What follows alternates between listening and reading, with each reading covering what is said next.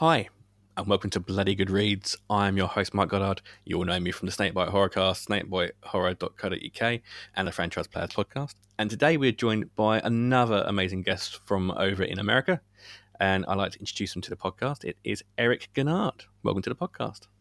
Oh, thank you very much, Mark. It's a pleasure and an honor to be on your podcast. I definitely appreciate your time and appreciate the chance to chat with you. Another horror fan. Always good to discuss current topics with like-minded ilk. It is very nice. and horror is a thing you can say a lot about nowadays. Yeah. Unfortunately, it has a little bit more real-world applications. I still prefer the fiction side of it. To think of it this way, we've been fans of horrors for long enough to know how to deal with a zombie apocalypse, so we can deal with this. It's fine. Lockdown's easy. Yeah, we just lock ourselves up in the house and do our thing and not step out. Exactly. And we have to, we have to go out. We'll make sure we stay safe. So, on the podcast, what we like to do here is meet authors and talk to authors about their work, about their career, and basically, I'll start like I always start. How did you get into horror? Well, I feel like I've always had an interest in reading horror from childhood. I think it started off with more of reading mythology and fairy tales, which are truly they're very horrific at their basis. The earliest readings, read Riding Hood and the Brothers Grimm.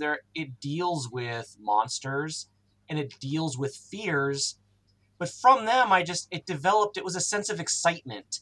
And I always like to say my favorite horror tends to still be along those lines, in that there is something very ominous and very evil that the main character, the protagonist, encounters.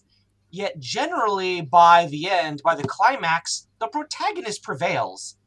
In most good horror, terrible, terrible things happen to the main character, but they tend to overcome these challenges, which, that lends itself, very much so to, adventure tales, to, basically that it's almost uplifting to me that these barriers that are thrown in front of characters that, even though they may be terrible things and supernatural things, nevertheless, they find ways, whether it's through their wits, whether it's through weapons, training, education, teamwork. They find ways to best the monster or the fear by its end. And I feel that just naturally transitioned into my, into books that I read, topics that I began to enjoy writing about, movies and television shows. I just tend to be attracted a little bit more towards the dark. And that's not a bad thing. And that's why we're here. Yeah. All that, lots of Twilight Zone. Oh, definitely. See, a lot of people normally say Twilight Zone. We didn't really have it that much over here in the UK. Not even when I was growing up, sadly. Getting it more nowadays. We've got Creepshow over on Shudder and that kind of thing. But you're very lucky over in America. You had more horror to indulge than we did over here. Yeah, I feel that you growing up before the internet.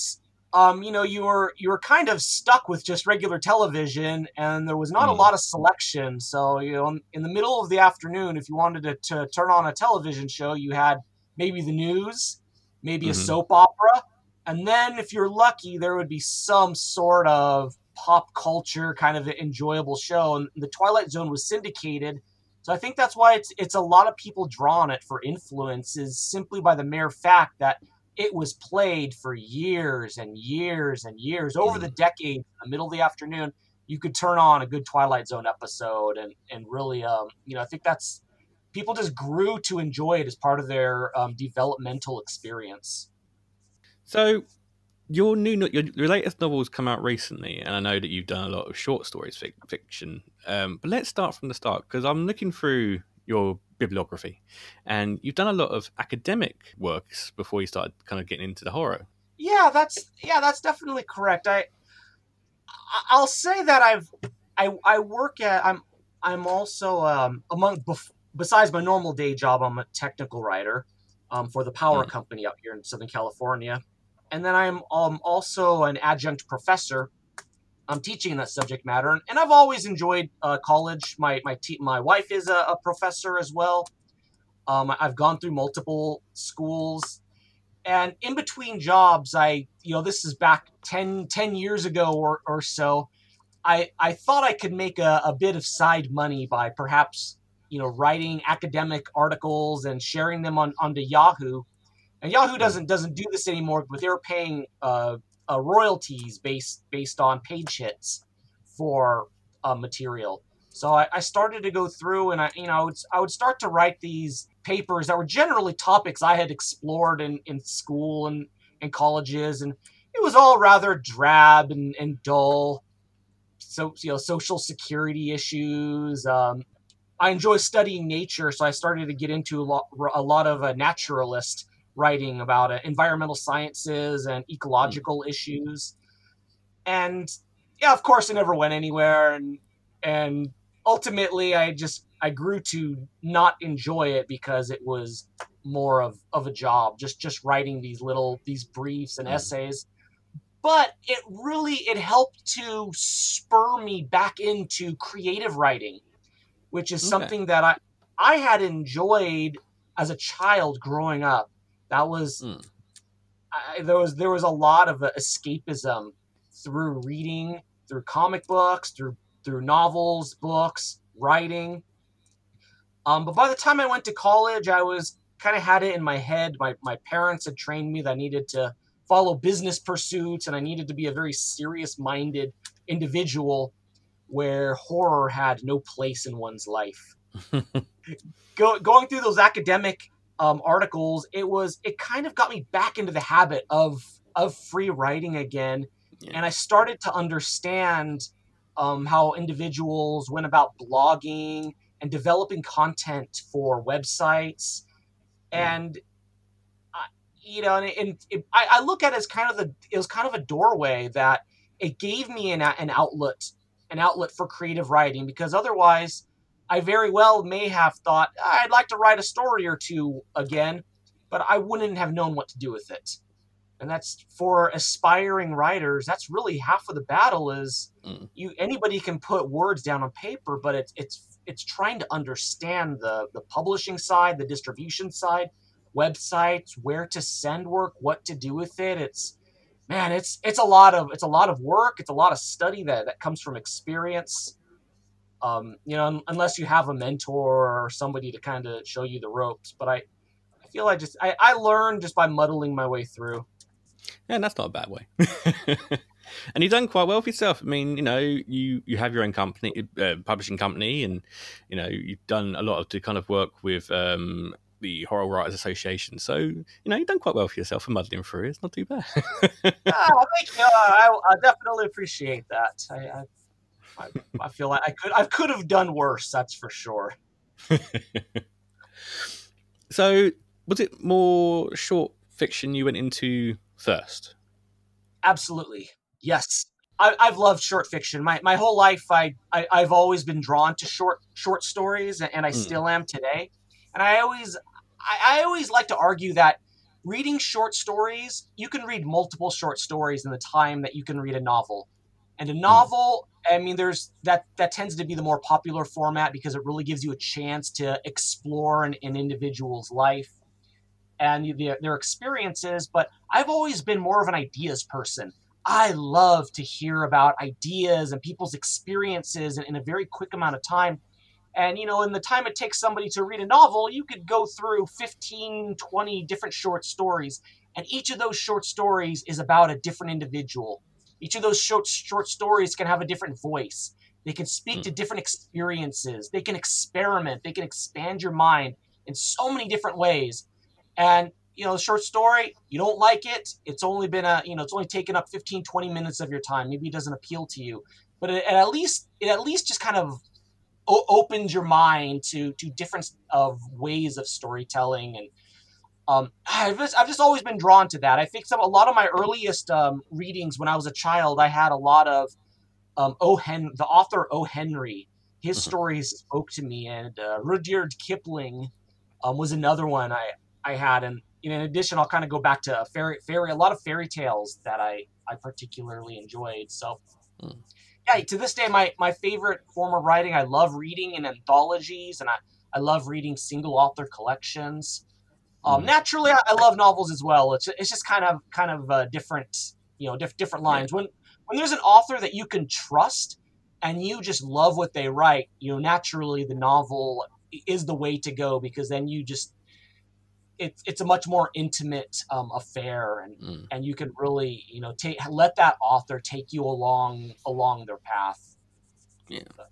Because I know, the first episode we did on the podcast was with Nathan Robinson, good friend of mine. We used to review for the website, but he All started his right, right. short fiction, and he's always said that he's kind of that's got him into it in the first place as well.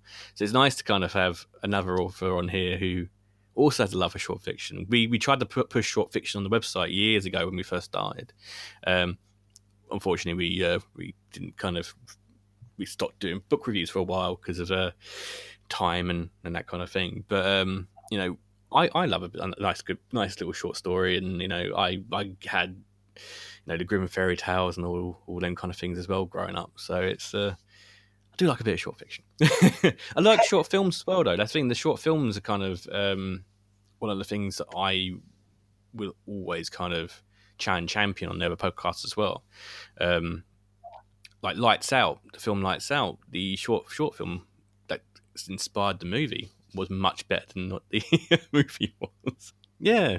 Anyway, Yeah, so good.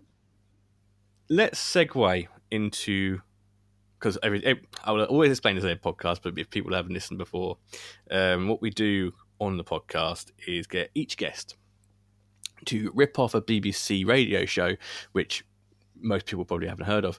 Basically, I've heard of bring the along. BBC. What are you saying? This is Desert Island Discs, classic Uh, show from many years. We just don't try and admit that we're ripping it off. But basically, we get our guests to bring along 3 books. They're bloody good reads that they love and want to share their love of it to the audience that are listening. So, what is your first bloody good read? all right, and first I'd like to mention what a challenge that is to just pick 3 books. I Look, I feel like the I had past couple. I had John Everson on the last episode, just posted now, and he was cheeky and picked 4. So people are cheating at the moment, which is good. So hopefully you stuck to the 3 book rule. I'm gonna follow his footsteps. I'm gonna one up him and go to 5. It's the American authors that they're being bad. At least his runners up. Oh, there you go. I'm gonna say the first novel I picked. Oh, it's called Boy's Life by American author Robert R. McCammon. This particular book, I only first read this about 8 or 9 years ago. I'm gonna say, maybe Hmm. even less, 7 years ago. But the whole backstory of this particular novel is the coming of age experiences of a 12-year-old son, and much of it has to do with his relationship with his father. Mm-hmm. I have a young son, coincidentally now is 12, but back when I read this, he was 3 or 4 years old, and this book, it made me weep. And I say that in a good way, that although this book is categorized as horror, and it has many horrific elements through here, it is such a beautifully, immaculately constructed storyline of a child of looking at the world through a child's eyes. Mm. So a lot of the things that happen or to him, it has to do with the magic of childhood. So whereas to a boy, his bicycle is an avenue of freedom.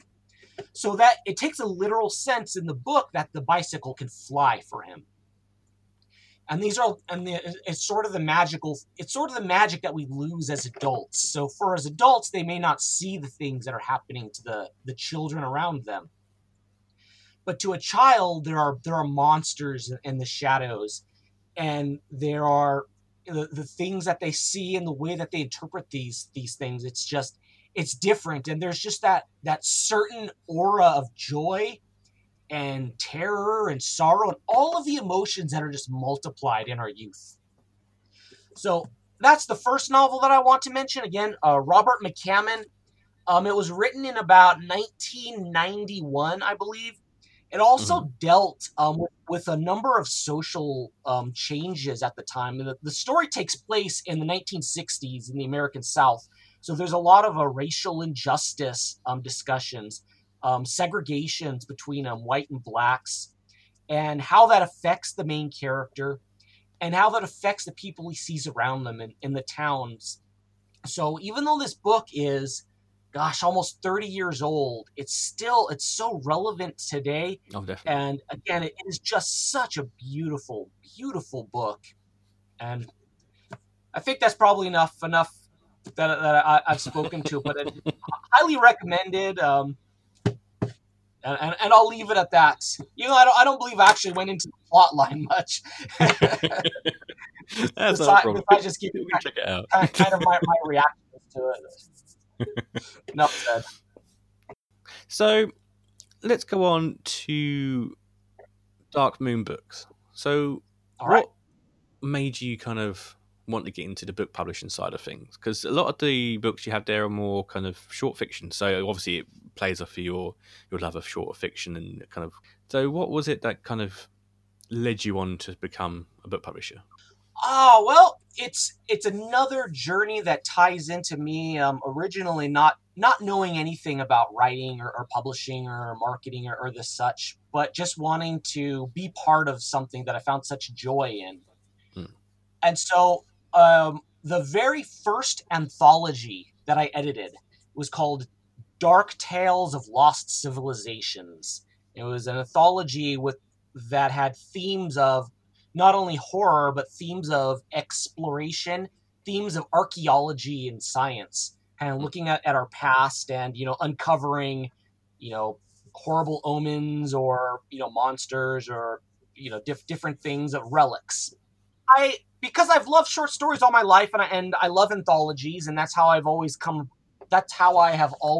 upon the authors that I enjoy reading or through the short stories of anthologies. I wanted to publish an anthology. I didn't know anybody in the industry. I didn't know how to publish an anthology, but I figured I was just going to look at all of my anthologies and kind of model them as far as editing and structuring. And it came down to, I then realized that I did not have an actual publisher to publish that anthology. So I started talking to indie publishers, which naturally a publisher would say, I have no idea who you are, oh stranger that has come knocking at my door with no editing credits or author credits. And then they would also say they would like to see some of the authors and some of the stories that I would want to include in the anthology, which would lead as kind of a chicken and egg effect, that I would have to go try to find authors that would want to write a story for me, but then I wouldn't have a publisher, and so they wouldn't trust me to find a publisher. Mm-hmm. And I happened to come across this small press called Dark Moon Books, and I still give the highest of praise to its original owner named Stan Swanson. And he was, again, I was just blindly emailed out to him my idea, and I must have blindly emailed to 50 other publishers, and if they even bothered to respond to me, it was always with a flat no. But Stan Swanson gave me a chance. He allowed me to put together this anthology. I financed it. I did all the editing. I put it all together. So essentially, I delivered to him a complete package. But he was the actual publisher because I didn't know how to do publishing. I had no idea how to actually put a book into print and distribute and make it for sale. So that was about 2012 or so, and I did another anthology thereafter with him, my follow-up anthology titled After Death, and I also wrote a couple of short stories for Dark Moon Books because he had not only the publishing side for books, he was also doing a magazine called Dark Moon Digest that was coming out every 2 months. He also separately had a separate e-magazine, so it was a nice little empire that he built for himself. But unfortunately, over the course of a couple of years, he had some health declining issues, and he put his press on hold. And eventually, nothing was done with it. The website was hacked by spams from another country, and everything kind of dropped off onto the decline. So a few years ago, I was thinking about all of these little passion projects that I had that once again I was going to need to try to find a publisher to publish with, and I felt at that point there was a number. I had more options because I had a background of work, and I had enough connections that I could go elsewhere. But doing those initial anthologies, it gave me the education and the experience of understanding that not only what writing is, but looking at writing from the eyes of an editor. So looking at your story from the eyes of an editor is a completely different experience than as an author. And then also looking at writing from the eyes of a marketer, which again, that's a completely different experience. And looking at a project through the eyes of a publisher. And each of these is, there's that old saying, you have to wear a lot of hats. Each hat represents, a different individual and the duties and roles and responsibilities of that individual. And I thought I would really like to learn more about the publishing side, and the way to do that would be to create my own press. I happened to notice that Dark Moon Books itself was on the decline. So I reached out to the former founder, and we negotiated a deal. So I bought out the name of the company. And then Dark Moon Digest was sold off to another individual, one of my friends at the time, Max Booth III, and his wife, Lori Michelle. They run Dark Moon Digest, which was also part of Dark Moon Books. So I took the website, I completely rebranded it. I released the rights of all of the former books back to their authors, which a lot of them were more of vampire and zombie books, which didn't quite interest the direction I wanted to take this press. And I started it from the ground up. But I had a name that had some decent recognition, a decade ago. And personally, I like things in history. And personally, the name of Dark Moon Books just meant so much to me because that was my initial experience into publishing. And I thought I didn't want to see the name die off. I wanted to keep it going.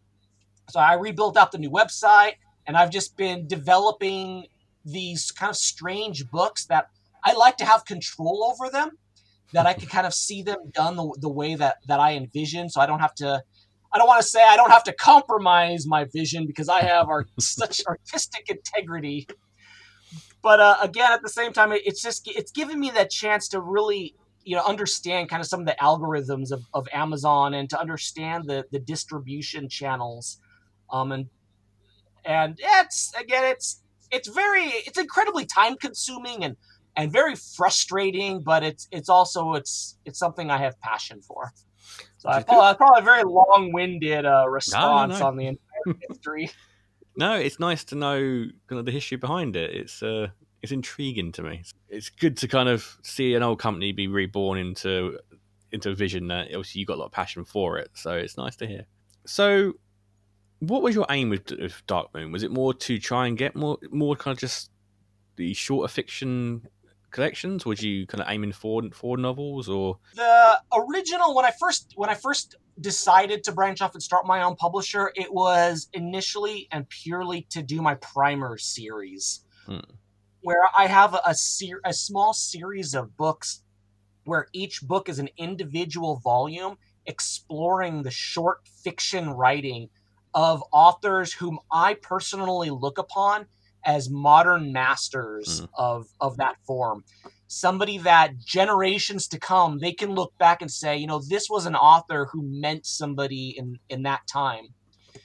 And this particular project, to me, it's unique, and I know there are different variations of it elsewhere, but it's such a kind of a strange project that it didn't fit with some of the other publishers that I had talked to. And I thought, this is something that I think it has a great deal of meaning. And I also look at it as a very fluid process that I may want to change how I have these books, and I don't want to be beholden to a publisher with contracts. I don't want to have these, certain expectations of somebody above me telling me what I do, what I would need to do, or would need to change. So it really, taking over Dark Moon Books was for my primer series exploring dark short fiction. And simultaneously, it also gave me a chance to publish some of my other anthology ideas, which have also been kind of labors of love, and some of them a little bit more of strange ideas, mixing academic commentary and nonfiction essays and artwork all along with the fiction, which it's meant as pairings. I gotta have a good wine and a good food. I kind of mix different elements that I hope will complement the short fiction, which the short fiction is always the focus of these books that I put out. I see you've done a primer series on Ramsey Campbell, who is a legend, absolute legend. Yes, he's actually, that's the one I'm currently working on. So which I expect to have that volume released probably in about February. So in about 5 more months. He's the 6th volume in the series. And yeah, what an honor to be able to work with Ramsey. Yeah, I can imagine. I mean, I'd love to get him on the podcast at some point. But the Grin of the Dark was a brilliant book. It's one of the ones I read when I was kind of getting into more obscure horror. So it's I'm intrigued to see your primer in that one. I'll be looking forward to reading that when it comes out. My goal was to essentially create a library of these books that's not just a focus of any one individual, but by their aggregate, you'll see this speaks to what the authors were doing in the 90s and the 2000s and the 2010s. I kind of wanted this to be a snapshot of what the horror genre is, essentially globally. But I look for authors that are writing short horror, not just in different nations, but also they have different styles.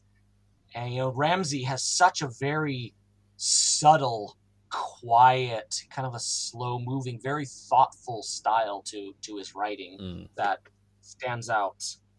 So, your second choice. We'll segue into that one now. So what is your second bloody good read? Right. I'm gonna list my second choice novel.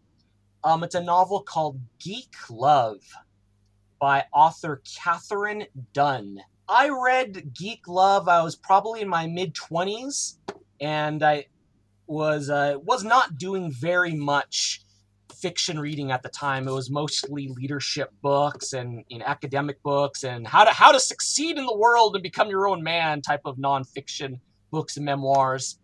So I happened to pick up Geek Love, and it was such an amazing, shockingly amazing book for its imagination.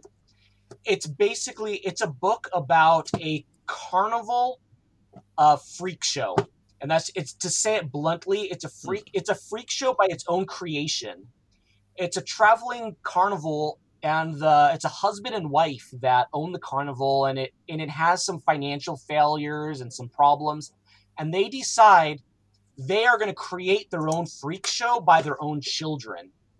And so during the 60s and the 70s, they started experimenting with a lot of psychedelic drugs, as well as caustic chemicals and radiation, and they turned it into a bit of a science experiment. So each of their children was purposefully born deformed, but also in their eyes unique. So each of their children are a unique blossoming flower that outwardly has these horrible deformities, but inwardly represents some element of the family. So as you can imagine, by its very nature, it's just a completely screwed up family of the parents' creation, and it was meant again, financially, just for their gain, and to see the continuance of this carnival as they traveled around. But each of these children then has their own story. Each of these children, it's their growing up experiences in this horrible environment, and how they are changed by their environment. And a lot of the story has to deal with, no matter how screwed up the world is around you, no matter how horrible your circumstances are, that family comes first. And they have this strange family love and family bonding because they are all outwardly freakish. There's very little opportunity to do anything else but of this prison of their own making. Mm. So the story is actually told in three different back and forth linear time loops. So you have the story of the mother and father as they are trying to found their carnival, their freak show carnival, and how they're experimenting with the drugs. And really, it's very deep and insightful as they're talking about their own personal twisted hopes and dreams. And then you also have the main part of the novel, which takes place in the main character's current era, which I believe was in the 90s or so.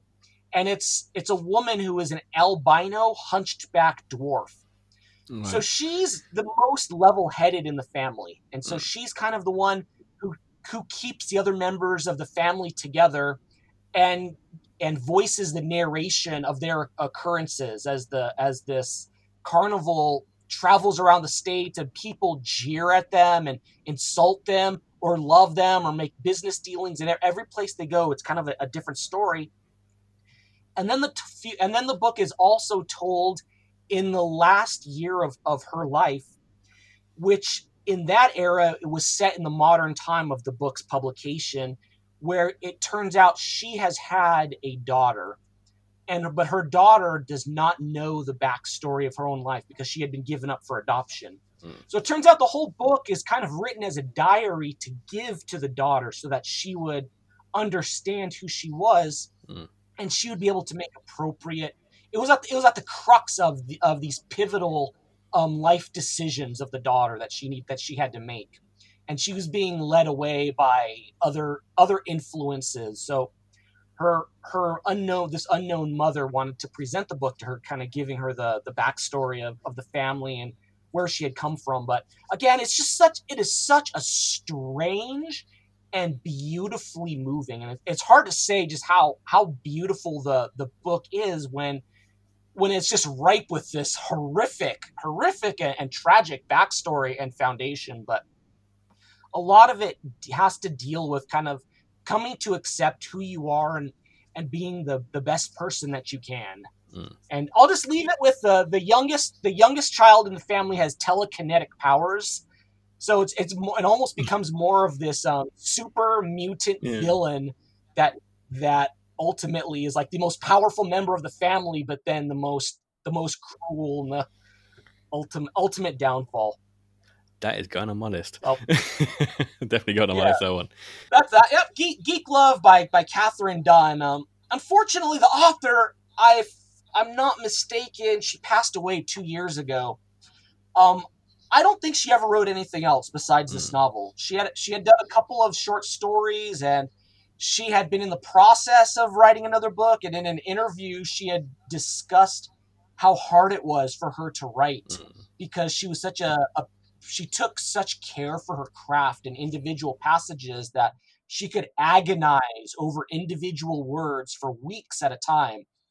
And so, unfortunately, there's just, man, I would have loved to have read other works, but it's a rare jewel. I will say.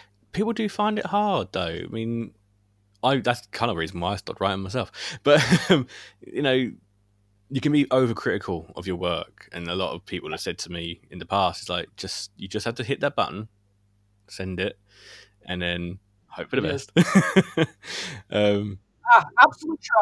I suffer that as well, and I've suffered that in the past, and some days are like that, but it's kind of this mental conscious hurdle that you have to make a decision that You're going to do your best that you can, edit, clean it up, stop it, drop it off, start on something else. Don't dwell on it for too long, or you'll drive yourself insane. You don't want that. There's enough things in this world to make you insane. Yes. So let's go on to some of your more recent work. So your first published collection, I might be wrong with this one, was That Which Grows Wild. Yeah, it was an amazing experience, and I've read Cemetery Dance magazines for many years, and they are an incredible publisher, and they've done so much for the genre. So it was really a wonderful opportunity to be able to publish my collection, and you are right, it was my debut collection. So I had a chance to go through and select out some of my preferred short stories. I worked with editor Norman Prentice on it. Some of my initial selections he vetoed, as they may have been. I wanted my collection to showcase a variety of voices. So I kind of purposefully picked a very eclectic variety of stories that explored different topics and characters and settings, because I wanted to be able to show people, hey, look, I can write in the mystery genre, and I can write in the comedy, and I can write in the bizarre and surreal. But I'm very, very grateful that ultimately the editors kind of drew it back a little bit and suggested, let's give the collection a little bit more cohesion. So he kind of pulled out some of the stranger selections and went back and molded some stories that ultimately I'm still so proud of, or stories that are a little bit more. In general, they're the quieter type of horror. Individuals who are placed into strange circumstances or encounter strange behavior and what occurs beyond that. So after that, you went on to do Last Case at the Baggage Auction. Was that you? That was your standalone. Yeah, that one is a novella.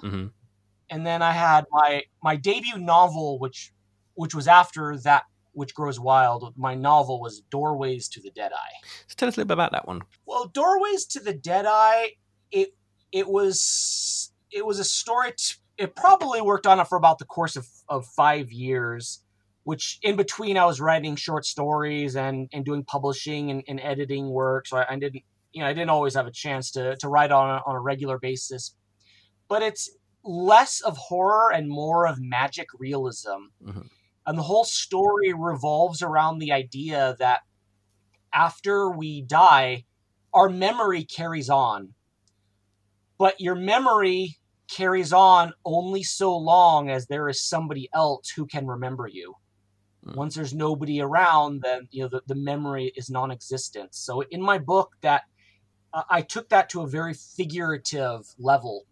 So once an individual dies, they still exist in a realm, which they've gone through the Deadeye into this. It's almost like a purgatory type of realm. So where memories are currently existing alongside reality. So all around us, we are influenced by memories, which I tried to look at it from a little bit of a philosophy that in modern era we are influenced by the deeds and actions of those who came before us. We are influenced by the voices of media.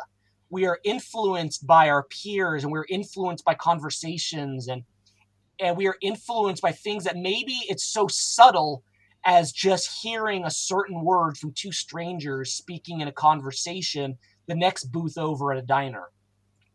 So with that, it's all of these legends and memories that are currently existing. They are whispering in our ears at all hours, because they are whispering to tell of their own deeds and their own exploits in order to make their memories, their legacy, stronger. So a lot of the book kind of had to deal with, why is it that some legacies persevere over others? And so it's these memories that are constantly, they're doing battle with their strengths and weaknesses that they are remembered for. So for individuals that, they are remembered the strongest, they tend to have the most power in this realm of memories. and then they try to subjugate, and they may subjugate others.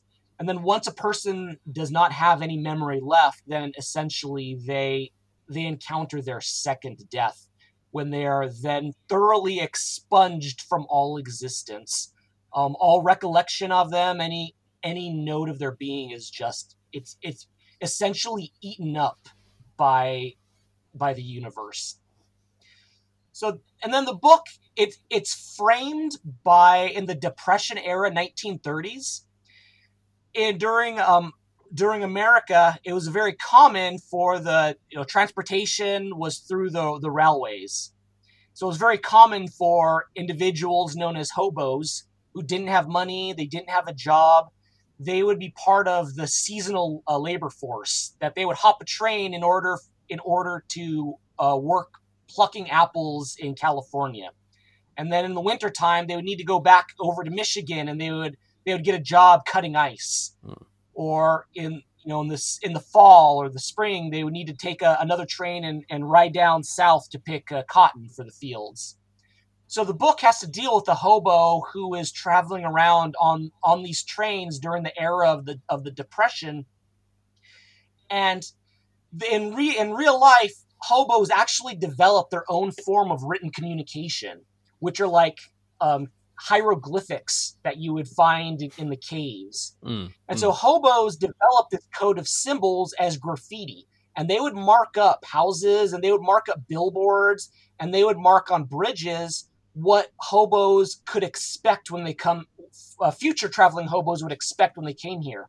So there's an immense iconographic language of symbols. Whereas somebody would say, if they showed a doorway and the doorway was open, it would mean that this is a welcoming community. Or if the doorway was shut, it would mean, this is a closed community. You're not wanted here. Or they would have symbols for police beatings. It was very common for individuals who were riding the rails. If they went into a tight-knit community, all of a sudden they're a stranger. And they're not wanted there, and they would be told that they are not wanted there, and in no uncertain terms as baseball bats.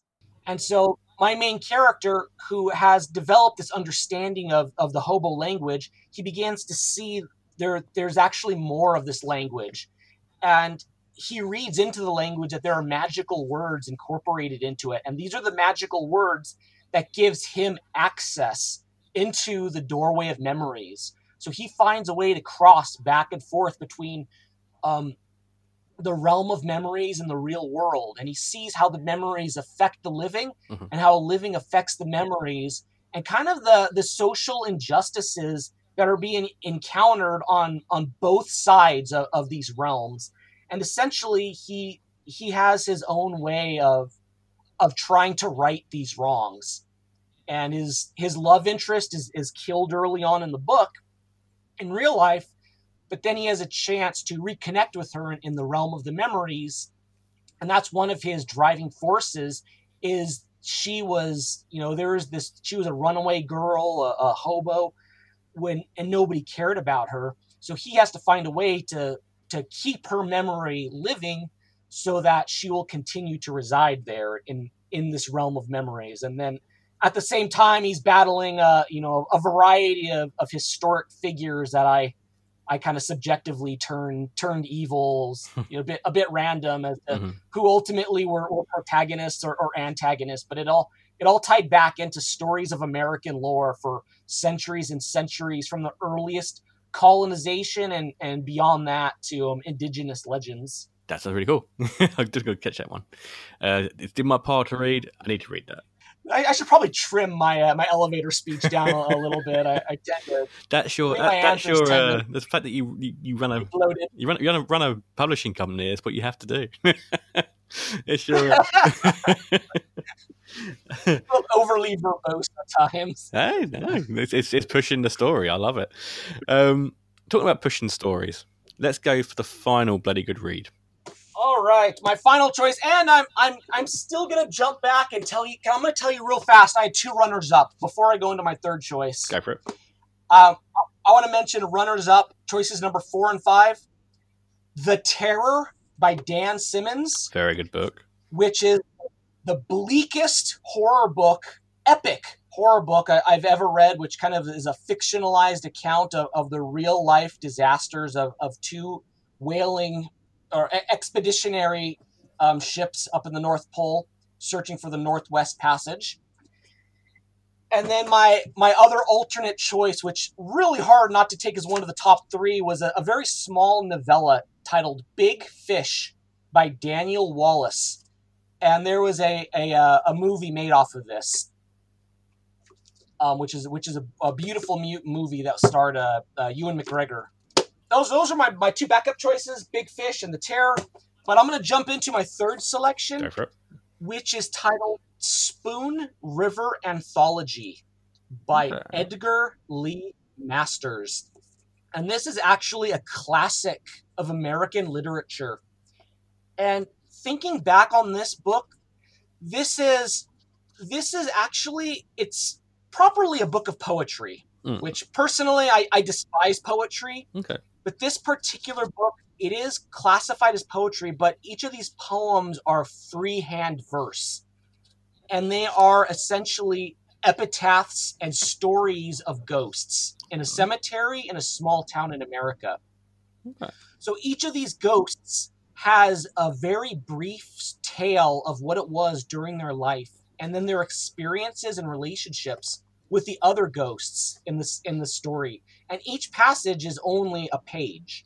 It's a page, and it's so beautifully wrought all the way through. And I think back, I read this when I was probably in elementary school, and I didn't understand entirely what it was about back then, except that I remember skimming through some of the stories and thinking, oh, I really like what this person has to say, or I appreciate what the hardships that they endured, which I was a fan. My younger brother was a big fan of the Little House on the Prairie, the Laura Ingalls Wilder books and series. And for some reason, when I was a child, I kind of likened this to that, even though it really has no bearing whatsoever. But I think over the years, I have come back to this anthology of stories probably more times than any other book in my library. And I still, to this day, when I think I have no ideas for a story, I'm going to open up Spoon River Anthology, and I could turn to any page and just read the voices of the characters in this book, because each one of these voices is so profound. And many of them, they take the role of the unreliable narrator, because it may not be fact that they are expressing, because they are actually, I look back the way that kind of one of the underlying thoughts for my novel that I had discussed was that a lot of the characters in this book, they speak how they want to be remembered.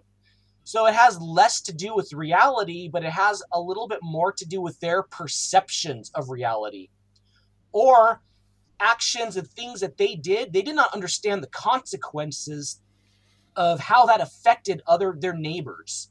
So they may give their viewpoint on something magnificent. They'll have judges in this book, and the judge will expound on this brilliant political ruling that he made, and how it protected certain class of people, and it rose up, and it was this major landmark decision.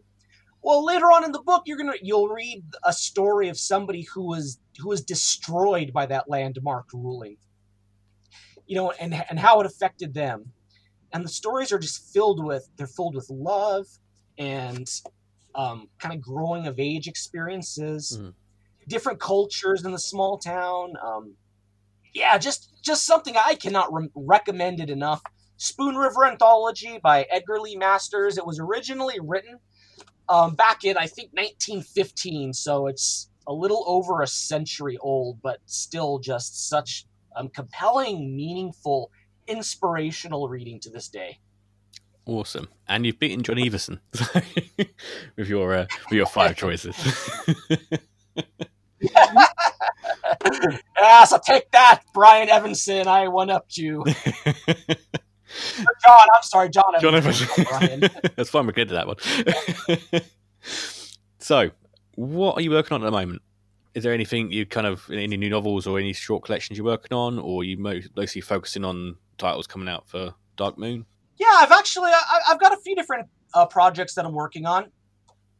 I am the co-editor and creator of a series of horror classics, along with anthologist Leslie S. Klinger, and this is a special publishing project that is in partnership with the Horror Writers Association and published through Source Books, which is it's a huge publisher, a global publisher, and we are reissuing classics of dark fiction that perhaps are not as well known today as they were a century ago.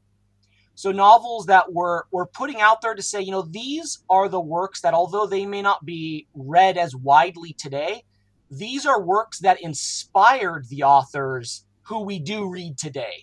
Mm. So we've been looking at books. So right now we have The Beetle by author Richard Marsh, Vathek by William Beckford, The House on the Borderland by William Hope Hodgson, and a number of other volumes coming up. The Mummy, The Castle of Otranto. And for each of these volumes, we're adding annotations to kind of explain the context. We are adding in scholarly academic discussion questions so that these books have been used for book clubs and in classrooms. I'm adding in suggested reading lists, biographies of the authors, and then each one is also opened up with an introduction by a noted author or individual in the horror field, such as Ramsey Campbell. He did the opening for House on the Borderland, who we just mentioned, and Nick Pizzolatto, who did the who wrote the True Detective series. Oh, cool. So naturally, he wrote the introduction for The King in Yellow, because The King in Yellow was heavily influenced in the first season of that. Fair enough. So this particular series of books, it's